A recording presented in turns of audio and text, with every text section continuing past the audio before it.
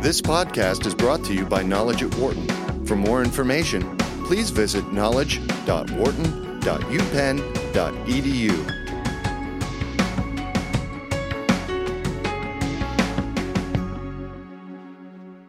When a company is struggling, one of the first reactions really is to look at potentially some of the market forces and see if they are a factor. But when those are not, many companies are sometimes dumbfounded. Instead, Chris Zook, who's a partner at Bain & Company and co-head of Bain's global strategy practice for the last 20 years or so, says that it may be a variety of other factors involved. Chris follows this strategy in his new book, The Founder's Mentality, How to Overcome the Predictable Crises of Growth.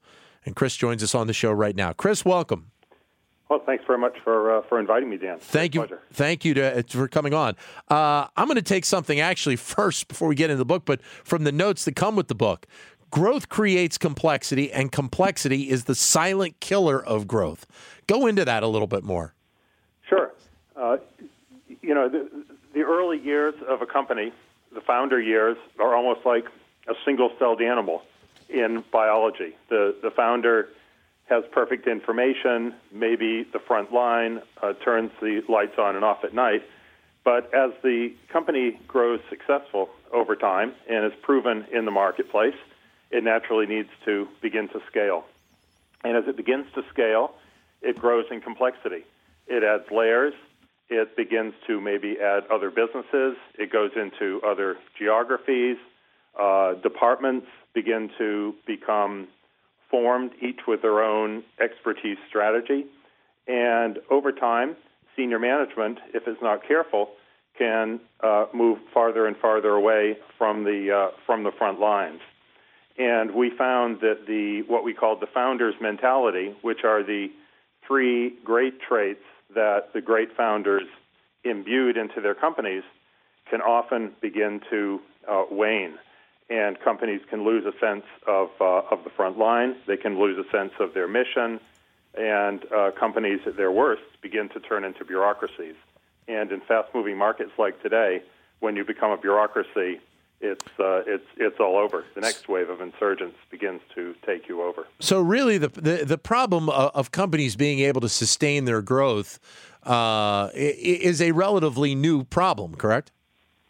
Well, we found in a database that we have of 8,000 companies that right now only about 1 in 9 companies in the world in the last 10 years has achieved more than a modest level of sustained and profitable growth for 10 years. So it is difficult. It's becoming more difficult, and the cycle times of businesses in many industries are becoming like the life cycles of fruit flies. They're becoming shorter and shorter. Young companies scale ever faster, setting new records for doing that every decade, and older companies can collapse much faster than we've ever seen before. You know, one of the, I think, most amazing and powerful statistics from our 5-year study where we visited 40 different countries in the course of it is that for the largest of companies, 94% say that their barriers to achieving their growth targets, which of course 9 out of 10 fall short of by my other statistic, 94% of the barriers are now internal. They're not lack of a market saturation, technologies they couldn't possibly have, unbeatable competitors, government regulation, economic slowdown, none of that. They say in 94% of the time it is internal. And we found that many more than 2/3 of these primary reasons were related to complexity and how some companies age prematurely. Are the companies themselves making it too hard on themselves with the way they operate and the way they think right now? I think that companies often encounter the curse of the matrix organization. Okay. And in our study, we found that most companies that get to be over $5 billion in size have between 9 and 14 layers between management and the front line. And they encounter what we call the distortions of bureaucracy. Okay. Incentives become distorted. You worry more about your department than the original founder. Like Les Wexner opening his first store, focused on the details. Yep. You have information that gets distorted. What used to be customers known by name becomes averages, and then they become averages manipulated by staff functions all the way through, and more decisions. The worst of all is that more and more decisions in these companies begin to be made by people who have never served a customer and often never worked in a factory and never been involved in designing a product. And that can really be the beginning of the end. We're talking with Chris Zook, who is the co-author of the book, The Founder's Mentality, along with James Allen. Your comments are welcome at 844-WHARTON, 844-942-7866. So this founder's mentality that companies really should think about, it's more towards the creative and the thoughts of the company more so than the actual bottom line. The bottom line ends up coming as a byproduct of it? Yeah, it's really about the inner health of companies. Yep. I remember reading that the best-selling business sports book of all time was The Inner Game of Tennis. This is a little bit the inner game of business. We found three elements that we referred to as the elements of the founder's mentality, which we felt were the best measures of health inside of a company. And yet boards of directors don't typically ask as many questions or track these, even though we found they're between 85 and 94% of the reasons companies break down on the outside. And the three of them are, just to very quickly, number one, what we called an insurgent mission. Mm-hmm. You know, every founder is either at war against their industry standards because they are frustrated with it, or trying to create something new, like Elon Musk is doing, creating a vehicle potentially to put people on Mars with SpaceX, or Google is doing to organize information. And yet over time, companies can become just another company. And, you know, we found that only 13% of people in the world now say they feel they have any emotional commitment at all to the company where they spend probably half of their waking lives. The second element of the founder's mentality is what we called frontline obsession. I've referred to that moments ago indirectly, but you know, a great image for me was a description by Vikram Oberoi, the CEO of Oberoi Hotels, voted a number of years the best luxury hotel in the world. He would describe how on Sunday mornings he'd visit his father, M.S. Oberoi, who was a poor villager that began this story in this incredible, humble beginning. And even at the age of 94, he would be holding customer comment cards in front of his eyes, 3 inches away when he could barely see, scratching notes about the temperature of the tea for customer complaints. You know, that to me gets lost often in big companies. And the third is what we call the owner's mindset, which is an aversion to bureaucracy and a desire to jump on problems, take responsibility right away, which often gets lost in big companies. It's the essence of private equity success in a way. Who are some of the examples of some of these companies that are really following this path right now and being successful in the process? Well, I think that AB InBev is quite a remarkable company, now having over 100,000 employees and capturing 30% of the beer market from what was essentially a one single brewery in Brazil that was infused and basically refounded by the group that is now 3G Capital. I think that's a great example of the owner's mentality. I think L Brands, Les Wexner is one of the few serial founders within L Brands, creating 7 successful companies in a row within that, from Victoria's Secret to Bath & Body Works. And I think, to me, he epitomizes the founder's mentality. A recent Harvard study actually listed the most successful still running CEO founders in the world in terms of shareholder return, and he came up number one. Mm-hmm. And, you know, certainly in terms of an insurgent mission, you know, there are no shortage of companies from Apple to Google to certainly Nike's focus on performance. And, you know, in all of these companies, you don't have 13% of people who relate to the mission. You have much higher percentages. Yeah. And we found that when you have people who say, this is kind of amazing to me also, people who say in a company that they feel emotionally connected to the business also say that are 5 times more likely to invest significant personal time in solving a customer problem on the spot or offering innovative suggestions. And and it's the opposite, obviously, if you don't feel that. And, you know, imagine the difference between a young insurgent company where everyone feels that, and a company where people just want to go home at the end of the day. And that's interesting because of, and maybe it isn't a direct correlation, but I hear what you just said, and it kind of leads me to that, is the fact that you have more and more people, especially in that millennial age bracket, that now, several years out from the recession, feel more comfortable being able to jump from job to job, after 2 years, 3 years.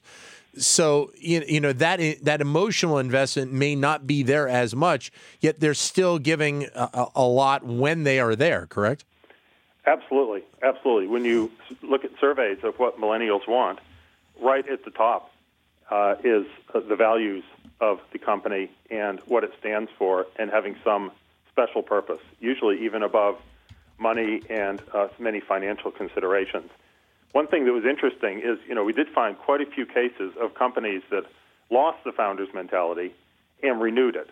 So, it's not just something that you were born with and then you try to hold on to it, but it is something that can be renewed. But it's essential to attract talent and to retain people from the millennial generation. So then what are the characteristics then of that specific demographic of somebody that maybe had that mentality, lost it, and then found it again? A company that lost it and found it? Well, I mean, not specifically a company, but what does the company go through in that process? Obviously, they had a mindset at one point, and at some point, I guess they lost it and were more concerned about the bottom line and realized that maybe they made a mistake and came back, correct? Yeah, it was either more concerned about the bottom line, more concerned for growth of its own sake, which happened years ago to Starbucks and Home Depot, or simply a distortion of what the company really stood for. One of the most remarkable examples, I think, of this, just to illustrate it with a specific, is the renewal of Lego, which was one of the great founder companies. It was voted the toy of the century. The founder began it in the 30s. His son, the next generation, took it from wooden blocks to plastic. And the next generation said, no, it's not a toy, even though it got the Toy of the World Award, and there's 71 Lego blocks for every human on planet Earth. No, it's the brand. And it impelled them to go into everything from plastic watches to theme parks to a joint venture with Steven Spielberg on movie making for children. All of those things were a disaster. It sucked energy from the core. And Lego was almost 18 months away from bankruptcy when the new CEO came back in, went back to the original basics of the bricks, simplified the product line, and now it's the best growth rejuvenation story in Europe. In fact, he brought back the original principles of play of the founder. They also found who owned those 71 Lego blocks per person, that there were 350,000 Lego-obsessed people. Some were architects who built Frank Lloyd Wright houses, and some were just young people who maintained it through their lives. And they began building them into the product development and having measures of the customer intimacy and loyalty that they never had before, and really brought back the founder's mentality. The interesting thing about Lego is the fact that, as somebody, I'm late 40s. I grew up with Lego, and I lost it for a while, and now I'm interested in it because my kids are interested in it, because, and partly because of the fact that there's a Lego movie, and there's going to be a second Lego movie. And it's amazing how, I guess in the case of Lego, how their media element has really played, and their partnership element has really played into this kind of rebirth of the company. Yes, I think it's true with individuals, where you often don't appreciate what you have and see the full potential in it. And it's true of companies. There's such a tendency to become enamored of the next bright, shiny object, or fail to see the full potential in your core. Yeah. Over and over and over again. It's just a common theme. In fact, 2/3 of Bain strategy studies have that as the primary finding. We discovered that companies fail to see the full potential in their core, and often needed to shrink to grow. You talk about a couple of, I guess, symptoms might be the best word for it, where when every company is going to kind of face this, and they have to navigate the problems, that they have these crises of growth. Go into that a little bit and what they are and exactly how they play out. Sure. some of your older readers might remember years ago there was a book called Passages, which was about predictable crises of adult life in your 40s and 50s and 60s. And in a sense, we found the same true of life cycles of companies, and that the founder's mentality played a different role in each of three life phases. One, which is the growth phase after the idea is proven and the company tries to scale itself 5 or 10 times. A company that got in trouble trying to scale itself, for example, was Lululemon. So we called that crisis overload. The second one we called stall out. This is a case of a very large company that is still growing and suddenly discovers out of the blue, it happens very quickly usually, very quickly, that 5, 10, 12% revenue growth has suddenly gone to 1 or 2%. Profits are flat for a while. Yep. The indicators are bad, like Starbucks. And we found that 2/3 of large companies stall out like that, and that only about 1 in 6 or 1 in 7 actually recover. And then the third, which happens to fewer companies, is about the obsolescence of their growth model, like Freefall, which happened to Marvel Comics, that was rejuvenated by going back to the characters. Yep. But the interesting thing, I guess, particularly powerful for us, was that what the decisions made and the actions taken around these three crisis moments determined 85% of the value swings of a large company's set of companies that we studied in their life cycle. These three crises and what people do, which relates to the founder's mentality, drives the stock market as much as anything. I would think there are probably a lot of companies out there that don't consider kind of going back to the past in order to be able to move into the future. You know, the Starbucks Howard Schultz thing, the changes that a lot of companies will make with their CEO, and they will bring back, an old CEO. Jack Dorsey with Twitter trying to get that whole company figured out right now. Absolutely. We did look at the phenomenon of founders coming back because those are obviously the most dramatic examples of renewing the founder's mentality. You know, Michael Dell going back to Dell, taking it private and saying that he wanted to create the conditions for the largest startup on the planet. I talked to Michael recently about how that's going, and he said the employee engagement numbers have never been higher, and they're regaining market share in their core businesses. And they just bought EMC, the largest company acquisition in technology. So, I think it's very interesting to observe those. But we did find that in about a third of the cases when the founder comes back, Yahoo might be an example, and as you point out, Twitter will be a very interesting one because the problems there may be deeper. I don't know. And only in a third of the cases, the founder coming back didn't solve the problem. Right. But in 2/3 of the cases, it did end up helping because they brought back the founder's mentality. Anything that really caught you off guard in terms of doing this research, either for the positive or for the negative? A couple things emerged and sort of sunk into my brain and became very profound to me as we went on. Three things really. One, the incredible humility of many of the great founders of the world. That humility was at the center, not all, but of many of them. These were amazing, amazing people. Second, I began to realize that right now, in a world that needs more and better leadership more than it ever has, that more people are looking to founders as models of leadership. There's even a movie coming out in August called The Founder, about the founder of McDonald's. Right. 6 founders in the last 20 or so years by Time Magazine have been Person of the Year, whereas the previous 60, it was only one. And so I think a second thing is how much founders are now leadership lessons. And the third thing that was very, very powerful is as we looked at it across the world and did some analysis of the relationship between how a country is able to foster entrepreneurs and nurture companies in their growth phase, like Silicon Valley does, we found that we had a very, very strong correlation between the growth rates and robustness of economies and their ability to foster and encourage young founders. Obviously, a lot of companies these days are not being run by the guy who was the founder of the company. So how does a company that is in that particular category and they have kind of wandered astray get that founder's mentality? I mean, it's a personal push from the C-suite, correct? It usually is. We did find that these characteristics of the founder's mentality can be practiced really by any leader.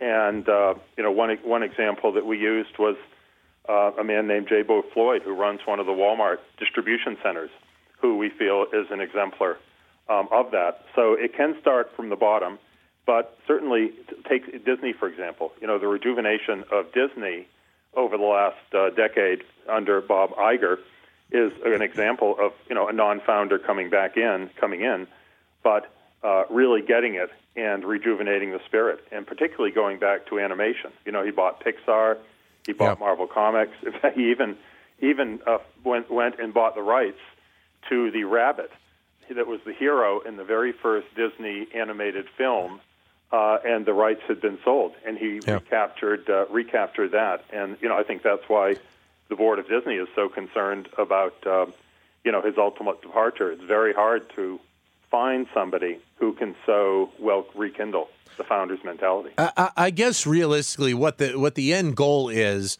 obviously the founder plays a big role in this, or the CEO plays a big role in this. But in some respects, this is something that you want to see filter down throughout the organization. Like a lot of things, it's almost like we've talked, and a lot of people have talked about. You want the employees to buy in to the whole. To the whole story. You want them to have, as we said before, millennials want to have a feeling that the company is doing the right things for the right reasons. If you have that buy-in all the way up and down the line, that founder's mentality concept kind of does play out throughout the organization, whether it's up at the top or down in the mailroom. Yes, I mean, many of the great renewals that we examined actually did have most of the action at the bottom of the pyramid. And some of the companies that managed to maintain the founder's mentality did it by keeping very flat organizations where there were just many positions that we began to call mini-founder experiences. I guess the most sharp example that would be very familiar to your listeners would be something like Domino's Pizza and the franchisees. Okay. The Domino's franchisee in India I spoke to in the course of doing this study now has 1,000 pizza stores in India and sounded just like a founder, even though he's part of the franchise organization, and described all the things that he was so proud of doing, like pizza delivery during the monsoons in half an hour, or tailoring the pizzas to the Indian spice palette. And, creating many founder experiences in a company is one way to do it. The other thing is through feedback and making sure the people who are the heroes and making as many decisions as possible are the people at the front line. I mean, Enterprise Rent-A-Car, the biggest hirer of college graduates in the United States, puts those people into management positions right away in their 8,000 or 9,000 locations, gives them a lot of freedom and measures and coaching. And those are, in a sense, all mini-manager, somewhat mini-founder experiences. And they are marketing as such. They've got a variety of commercials out there where they talk not only about college graduates, but former college athletes, with their support of the NCAA.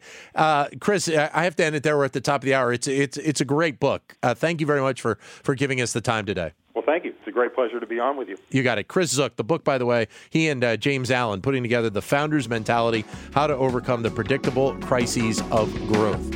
For more business news and analysis from Knowledge at Wharton, please visit knowledge.wharton.upenn.edu.